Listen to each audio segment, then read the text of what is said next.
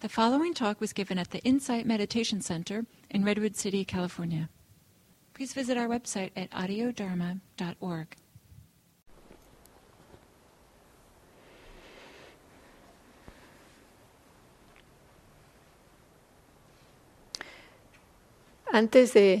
Hola, bienvenidos. Antes de continuar con el tema de las Brahma Viharas que empezamos la semana pasada, vimos la semana pasada la primera, que es amor bondadoso. Y antes de continuar con la segunda, quería agregar unas cuantas más cosas en lo que es esta primera cualidad del amor bondadoso. Se recuerdan que en Pali el amor bondadoso le llamamos metta, M-E-T-T-A, metta.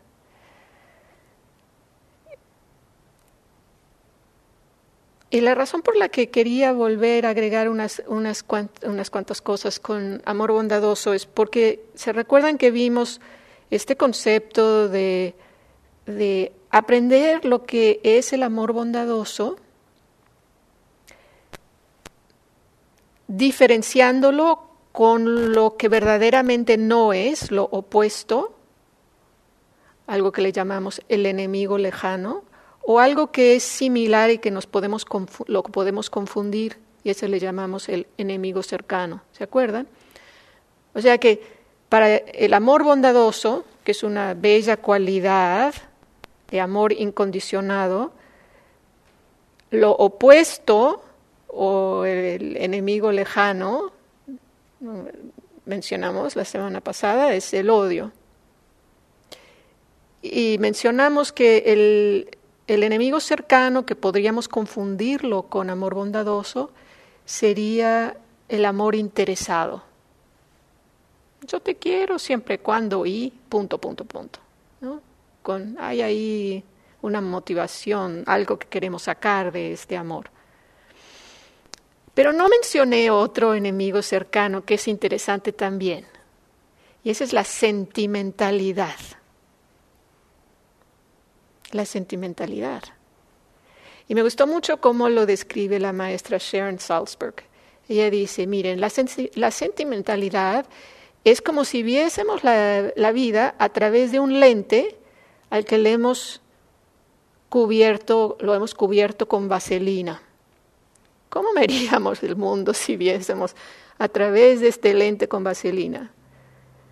Así como medio borrosito, ¿no? No vemos todo bien delineado, si lo vemos así un poco así como entre nubes.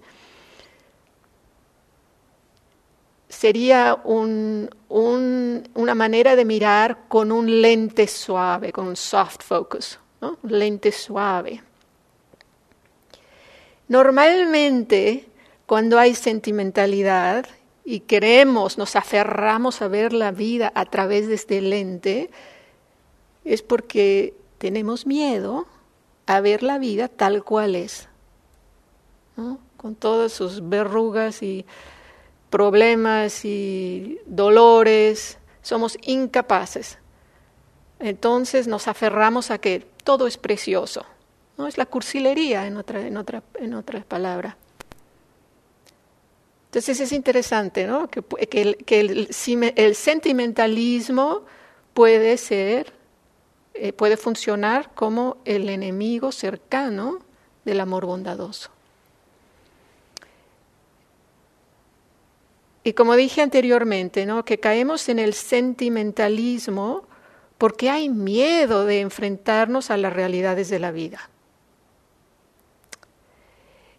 Y es interesante considerar el miedo dentro de este tema del amor bondadoso, porque en uno de los discursos el Buda presenta una enseñanza del amor bondadoso y el antídoto, o sea, aquello para curar el miedo, dice, es el amor bondadoso. Y les cuento la historia como se presenta en este discurso. Como es tradicional, el Buda muchas veces manda a las personas, o sea, monjes o monjas o ambos, a meditar al bosque. Era el lugar típico para ir a meditar. Entonces este grupo de monjes van al bosque y están meditando, muy tranquilos, pero empieza a llegar la medianoche y entonces dice la historia, la leyenda, que los espíritus del bosque empezaron a hacer unos ruidos espeluznantes y los monjes se asustaron y estaban todos nerviosos y se pararon de meditar y corrieron y regresaron con el Buda y le dijeron, por favor, no nos mandes más al bosque, nos asustaron los espíritus. Y el Buda les dice, sí los voy a mandar otra vez, pero les voy a dar lo que necesitan para lidiar con el miedo. Y se dice que esta fue la primera enseñanza del amor bondadoso.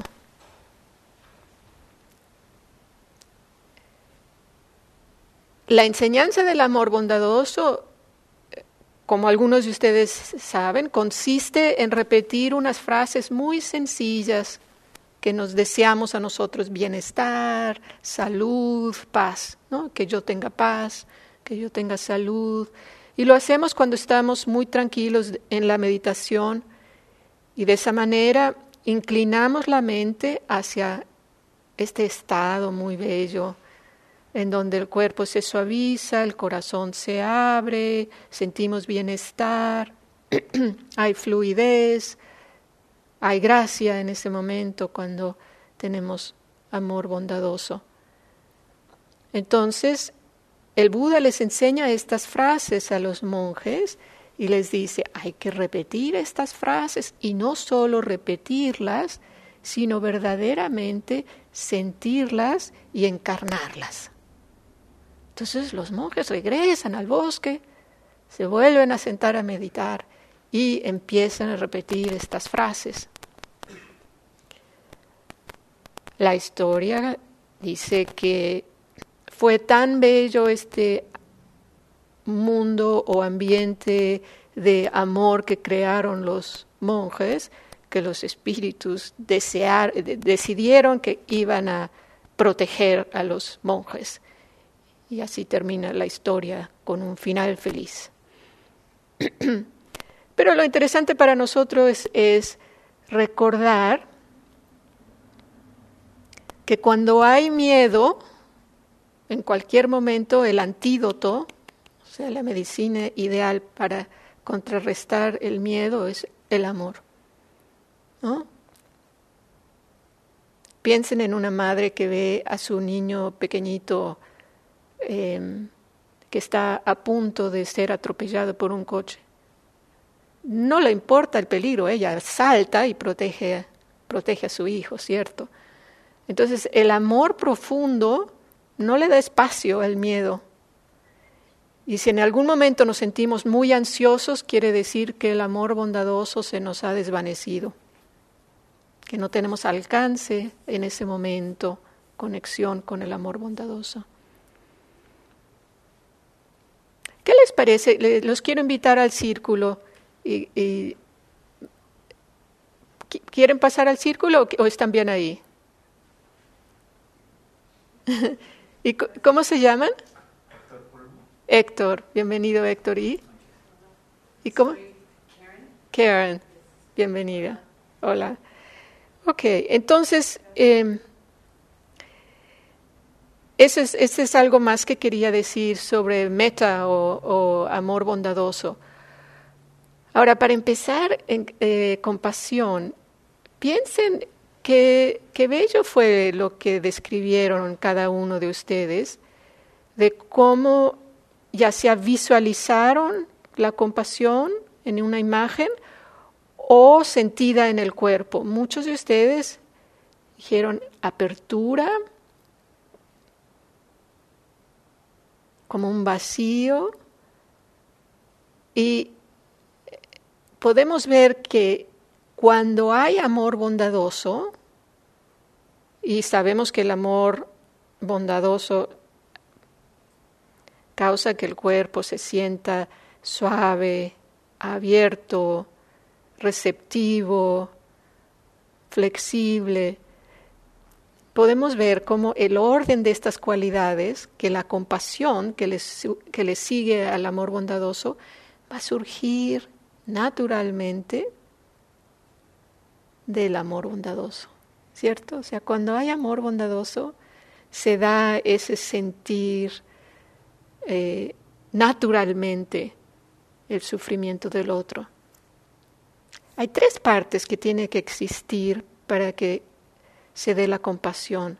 1 es reconocer el sufrimiento, ya sea en nosotros o en los demás. Eso es importantísimo, si no, no hay compasión. Primero tenemos que darnos cuenta que hay sufrimiento. El segundo paso es abrirnos. Tiene que haber la disponibilidad, el valor para abrirnos. Y el tercero, y muy importante, es el deseo de actuar. El deseo de actuar.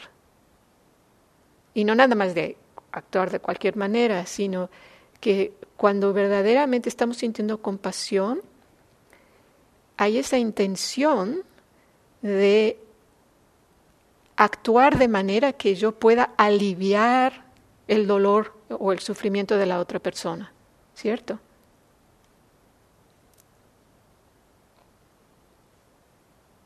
Este es un sentimiento muy noble, muy generoso.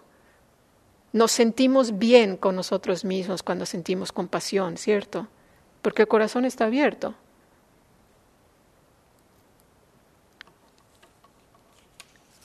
Me gusta mucho la siguiente descripción de compasión. Se dice que la compasión es el estremecimiento de nuestro corazón.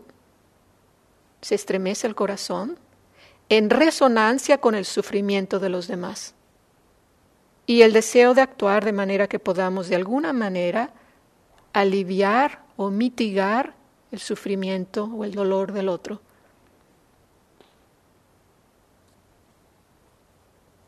Entonces, este deseo de querer aliviar el sufrimiento, como dijimos antes, se da espontáneamente, sin artificios, sin esfuerzos. Simplemente ahí está. El maestro Thich Nhat Hanh dice que debemos ver la compasión como un verbo. Un verbo es algo que se actúa, ¿no? Entonces se trata no solo de sentir lo que los otros están sintiendo, sino de vernos motivados a actuar. Ahora les voy a leer cómo describe Sharon Salzberg la compasión. Y dice, la compasión no tiene nada que ver con la debilidad. Es la fuerza que surge de mirar la naturaleza real del sufrimiento en el mundo. La compasión nos permite ser testigos de ese sufrimiento, ya sea en nosotros o en los demás, sin miedo. Nos alienta a nombrar las injusticias sin titubear y actuar con fuerza, con toda la habilidad que tenemos a nuestra disposición. Entonces se dan cuenta que completo es la compasión cuando verdaderamente la entendemos como una Brahma Vihara o como una de las moradas divinas, que tiene esta parte de fuerza, y creo que alguno de ustedes dijo fuerza. Ahora, ¿por dónde empezamos a cultivar la compasión? Sabemos que es algo bueno. Hasta ahora en Stanford, en la Universidad de Stanford, existe un instituto específicamente para investigar la compasión. Y hacen programas muy interesantes. La manera más directa y eficiente, eficaz de cultivar la compasión es empezando por la autocompasión.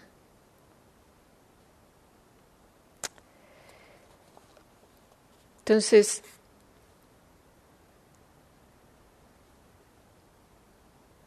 este tema de la autocompasión es tan importante como el amor bondadoso, ¿no? Si yo he logrado internalizar el amor bondadoso hacia mí, entonces voy a tener mucho más probabilidad de que voy a ser capaz de ofrecerme autocompasión.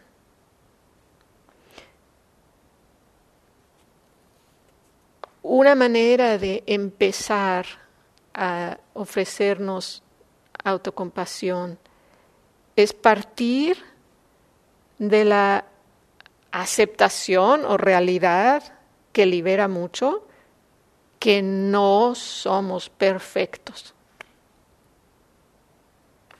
¿No? Tal cual, no somos perfectos, que tenemos miedos, que tenemos inseguridades, todos, absolutamente todos. Entonces, cuando nos topamos con nuestras debilidades, ahí es el momento de ofrecernos autocompasión y no maltratarnos, ¿no? Porque algunas veces cuando apenas llegamos a esta práctica tenemos la idea de que maltratarnos es una buena manera para mejorarnos. Y sabemos que eso no funciona. Otra ventaja enorme de verdaderamente vivir con el recordatorio, no soy perfecta, me equivoco, es normal. Si no me equivoqué ahora, a lo mejor me voy a equivocar mañana, pero es parte de mi realidad. Es que cuando nos equivocamos, ya no tenemos la necesidad o el impulso constante de defendernos, porque invertimos tanto tiempo en defendernos, ¿no? Y entre más queridos y cercanos son las personas, más nos defendemos. Piensen, por ejemplo, en personas cercanas a ustedes, por ejemplo, sus hijos o sus parejas. ¿Qué tan común es que nos reflejen nuestros errores o nuestras debilidades? Y eso es difícil, ¿cierto? Es difícil. Nos encanta que nos reflejen que somos pacientes y amorosos, pero cuando no damos el ancho y nuestros hijos o nuestra pareja nos refleja esto, duele, ¿cierto? Duele. Ahí es donde necesitamos un momento de parar y recordarnos, compasión, autocompasión en este momento. Porque ¿qué es la manera más común de responder cuando un ser querido nos refleja nuestras debilidades? Y sabemos que es cierto. Eso es lo que duele más. Sabemos que lo que nos está diciendo nuestra pareja o novio o lo que sea, o nuestros hijos, es verdad. Pero duele tanto que la primera reacción es atacar. Atacar, porque cuando estamos atacando no sentimos el dolor. Pero lo interesante es si le rascamos un poquito al por qué atacamos. ¿Qué creen? ¿Por qué atacamos? ¿Cuál es la razón verdadera hasta abajo? Porque hay muchas razones, pero la que está hasta abajo, en la base, ¿cuál sería? ¿Alguien tiene una idea? ¿Sí? Miedo. Exacta, ¿a qué? ¿Miedo a qué? ¿A qué? Aún más, sí, porque ya nos está doliendo, pero tiene mucho que ver con lo que estás diciendo. a la verdad, aceptar que tienen la razón y, diría yo también, a que ya no nos quieran. ¿A poco no es la base? Por eso nos estamos defendiendo tanto, porque tenemos miedo que ya nos van a decir, ya no te quiero. Mira, con estas cualidades tan espantosas que tienes, ya no te quiero. Entonces, este luchar, este atacar, es para decir, no, ¿sabes qué? Después de todo, yo sí soy buena persona. Pero miren la manera tan torpe que lo hacemos. O sea, lo hacemos de una manera tan agresiva que nos metemos más profundo en el hoyo en vez de lograr lo que verdaderamente queremos, que es, por favor, no dejes de quererme, ¿no? ¿Resuena lo que estoy diciendo o lo sienten así un poco raro? Sí, ¿no? Si alguien tiene otra idea de qué sienten que está hasta abajo, me gustaría escucharlo. Pero yo lo he observado mucho en mí misma. Y cuando se da uno cuenta que esa es la razón, nace la compasión naturalmente, porque es como un niño chiquito, ¿no? Un niño chiquito tiene pavor que su mamá o su papá le diga, ya no te quiero. Y en realidad seguimos más o menos igual con ese miedo de adultos.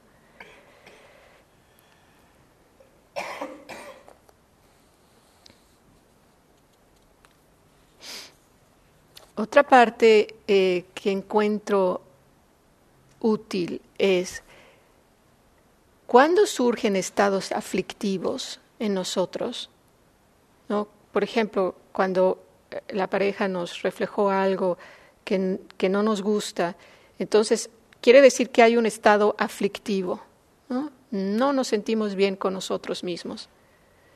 Sentimos enojos, sentimos celos, nos sentimos... ¿cuál es la palabra que quiero?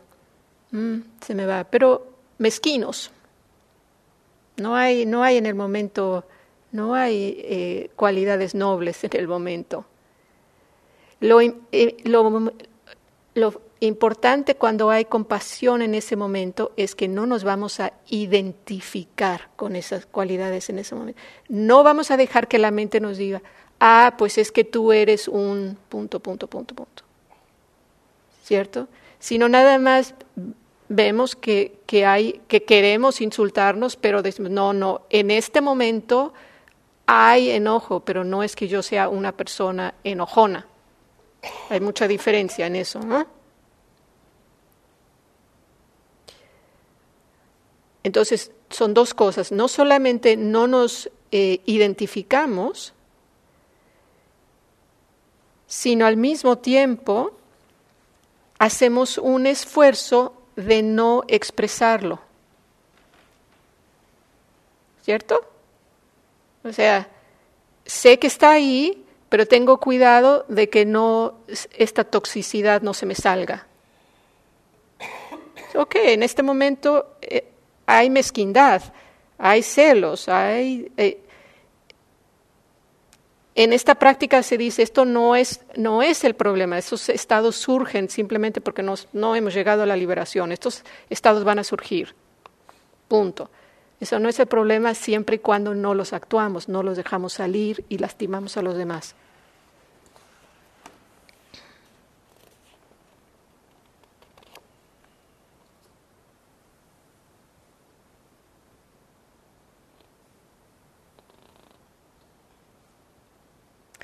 Entonces, esta habilidad de abrirnos, ¿no? Si recordamos los 3 pasos, que primero tenemos que reconocer que hay el sufrimiento. Veámoslo, estos 3 pasos, el reconocer el sufrimiento, el abrirnos y el actuar. ¿Qué sucede cuando vamos en el coche y hay un alto y hay una persona indigente con su letrero, por favor ayuda, necesito comida? Entonces es una situación que a todos nos sucede. queremos recordar que va a haber veces en que seremos capaces de reconocer que hay sufrimiento. A lo mejor algunas veces estaremos tan deprisa que ni siquiera vemos a la persona, ¿cierto? El alto fue muy cortito, no lo vimos, o lo que sea, o estamos demasiado alterados, entonces ni siquiera vemos a la persona. Entonces, primero notemos si hay reconocimiento. Luego, si hay la capacidad en ese momento para abrirnos, ¿no? ¿Hay la capacidad para abrirnos en ese momento o no? No siempre tenemos la capacidad para abrirnos. ¿Se han dado cuenta cuando hay alguien en la calle? Y yo lo he notado en mí misma, que a veces hay momentos en que estoy totalmente abierta y quiero ayudar. Y hay otros momentos en que simplemente hay como un desgaste interno en el momento, o hay un poco de cerrazón, o está uno un poco cansado, yo qué sé, pero no hay la posibilidad de abrirse. Y claro, si hay la posibilidad de abrirse, entonces queremos actuar. Lo que queremos recordar es que este abrirse poco a poco en la compasión se debe de dar naturalmente, a su tiempo, sin forzar. Sin forzar, ¿no? Si lo forzamos, puede salir artificial el gesto.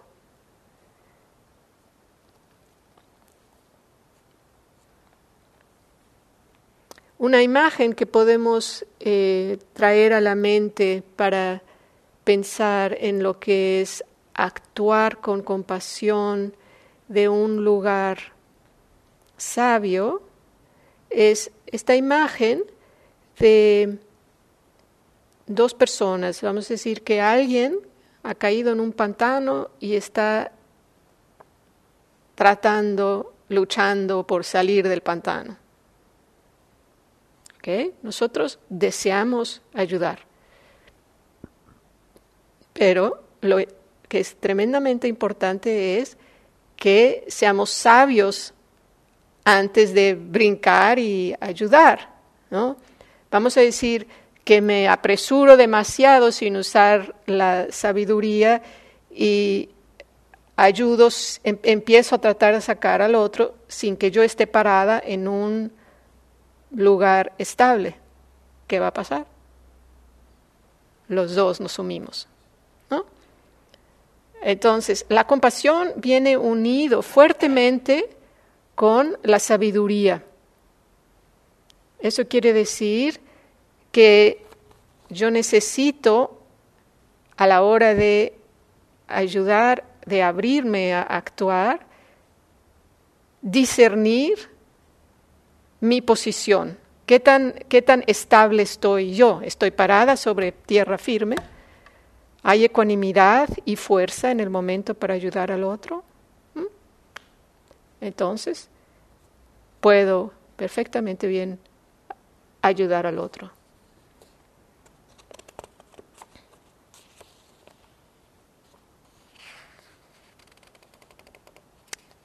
Uno de ustedes mencionó empatía en relación a la compasión. Sí, la empatía podemos decir que es el inicio de la compasión. Pero la compasión va más allá, en el sentido que no solamente hay resonancia con el otro, sino que hay verdaderamente este deseo de actuar.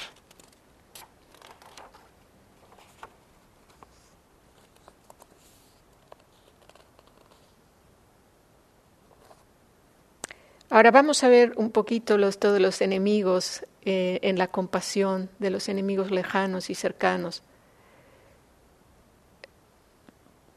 El enemigo lejano de la compasión, ¿qué sería?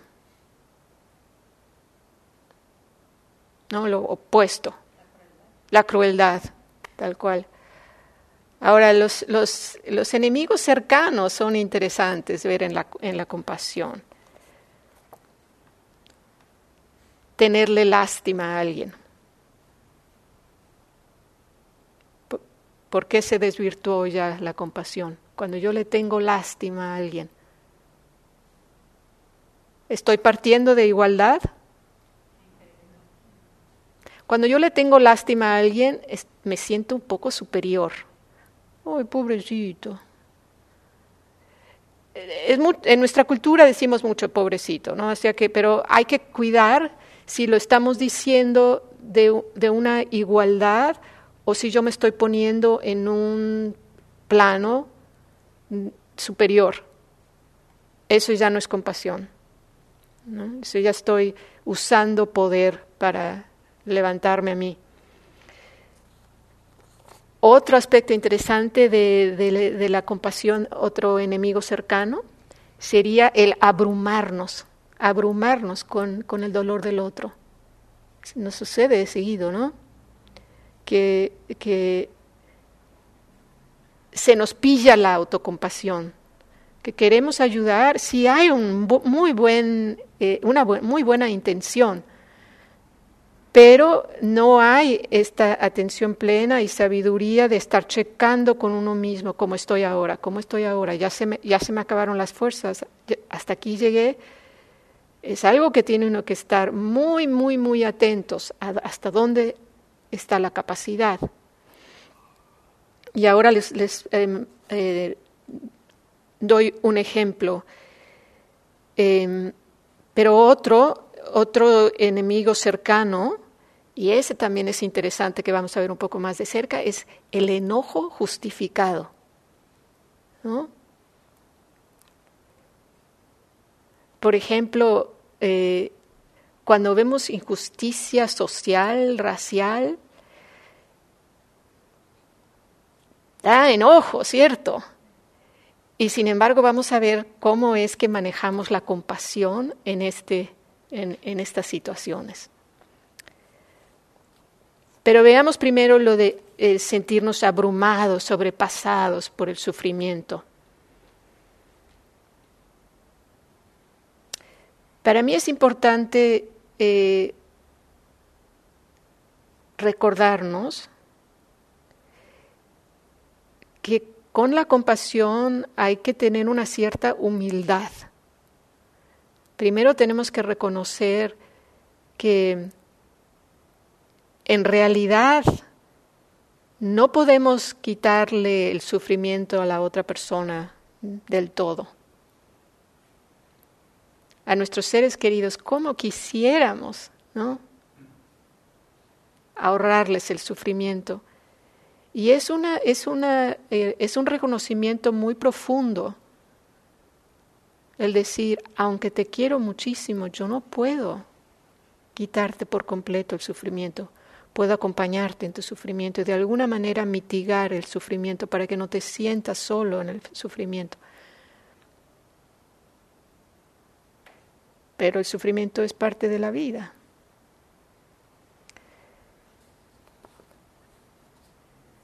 Quiero compartirles una historia que cuenta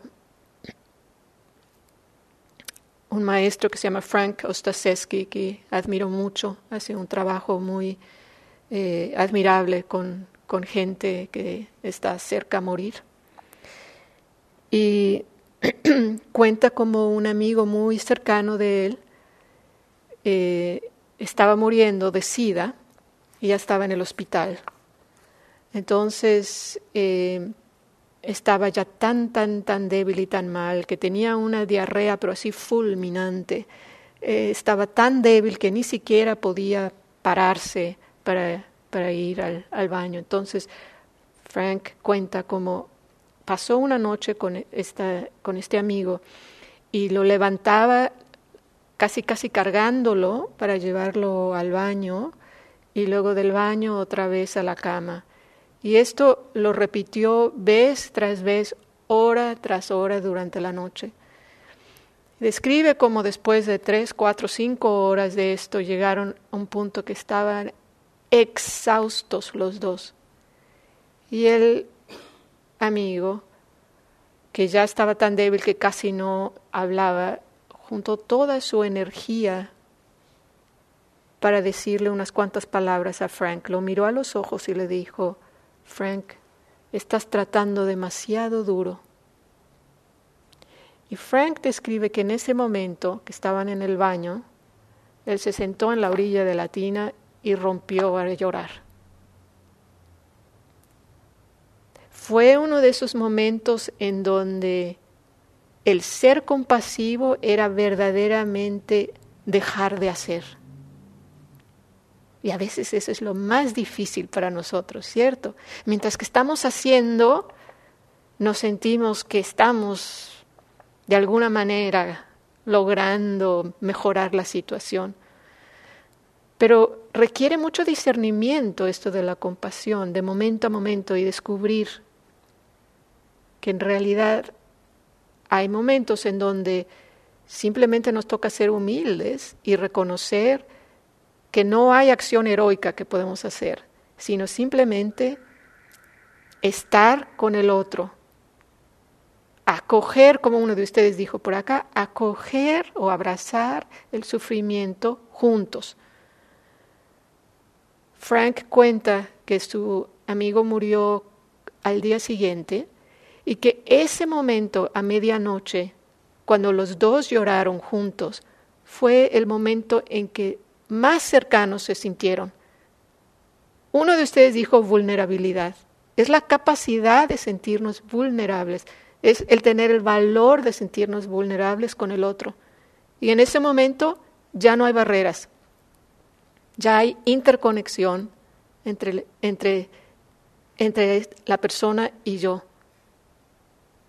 Y recuerden, la interconexión es algo tremendamente importante en esta práctica.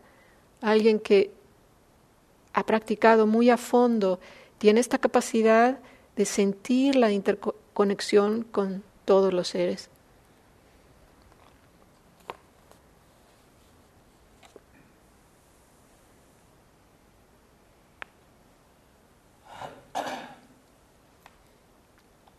Ahora entonces vamos a ver otro ejemplo con esto de el enojo justificado.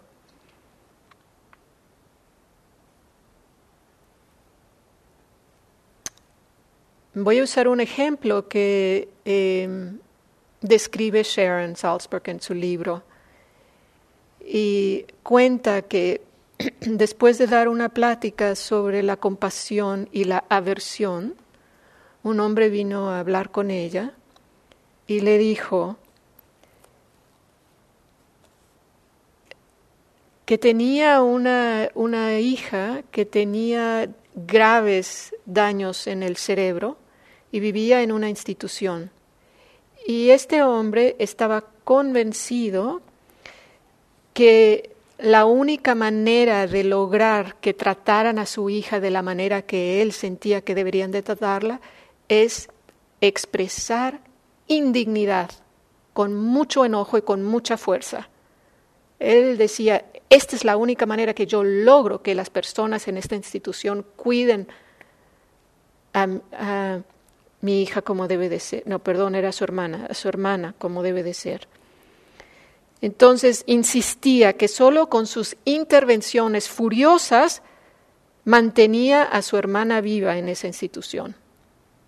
Ahora es muy interesante cómo responde Sharon. Sharon en ese momento observa a este hombre que estaba hablando con ella y miró como al hablar sobre su hermana temblaba del enojo. Entonces ella en una manera muy calmada le dice, ¿cuál es tu realidad interna en el momento? Y él contesta, internamente me estoy muriendo, el enojo me está matando.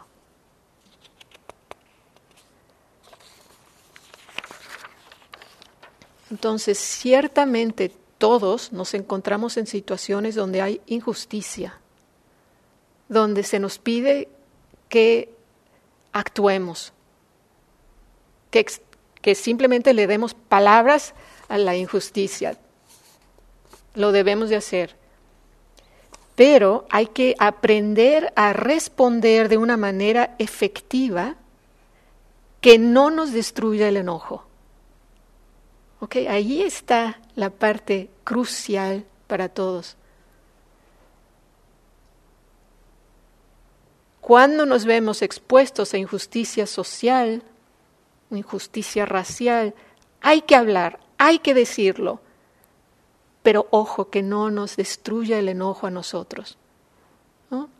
Porque es de nuevo como se da esta imagen en el Dharma, como si yo recojo un carbón encendido y lo aviento. Primero me quemo yo. Entonces, hay que aprender a cómo decir las cosas de una manera firme, pero que no me mate a mí el enojo, que no me destruya a mí el enojo.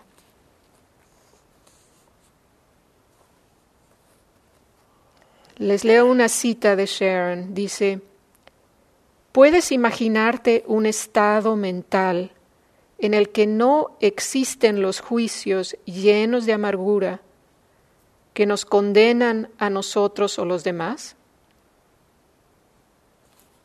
Lo leo esta parte de nuevo. ¿Puedes imaginarte un estado mental en el que no existen los juicios llenos de amargura que nos condenan a nosotros o los demás? Esta mente no mira el mundo en términos del bien o del mal.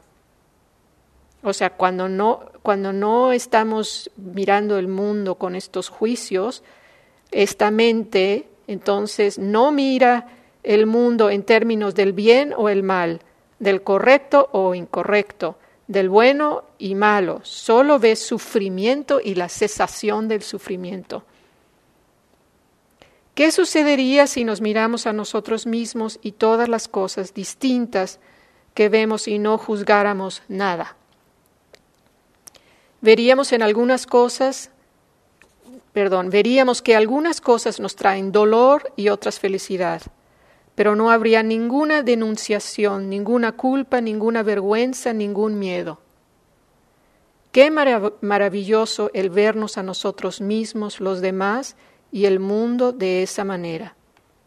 Cuando solo vemos sufrimiento y la cesación del sufrimiento, entonces sentimos compasión.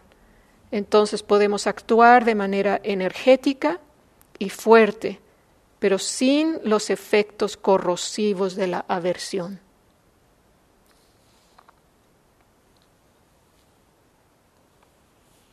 Entonces vamos a tomar un momento de silencio, dejar que las palabras se asienten.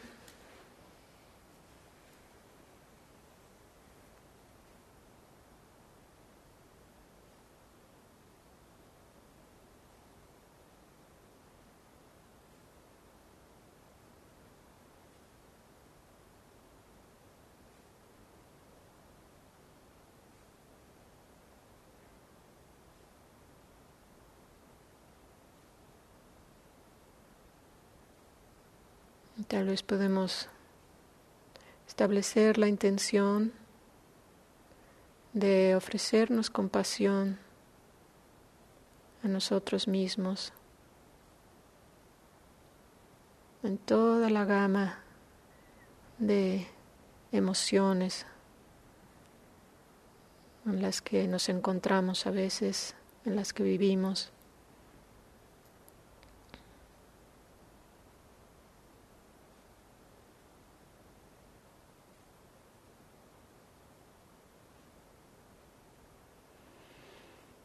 Y ahora tomen un momento si hay algún comentario o pregunta que quisieran hacer para sentir que quedamos completos.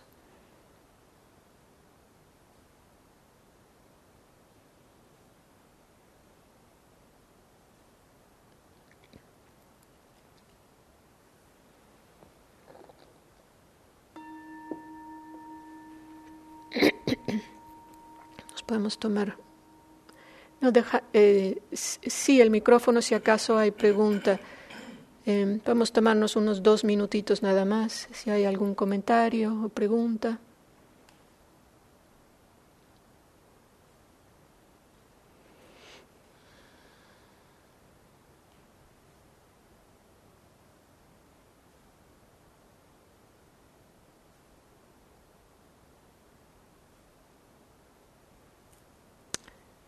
Ok, entonces les deseo en especial que mantengamos en mente esta capacidad de sentir y de actuar compasivamente, aun cuando hay enojo justificado y también cuando nos sentimos abrumados. Que estén bien. Buenas noches.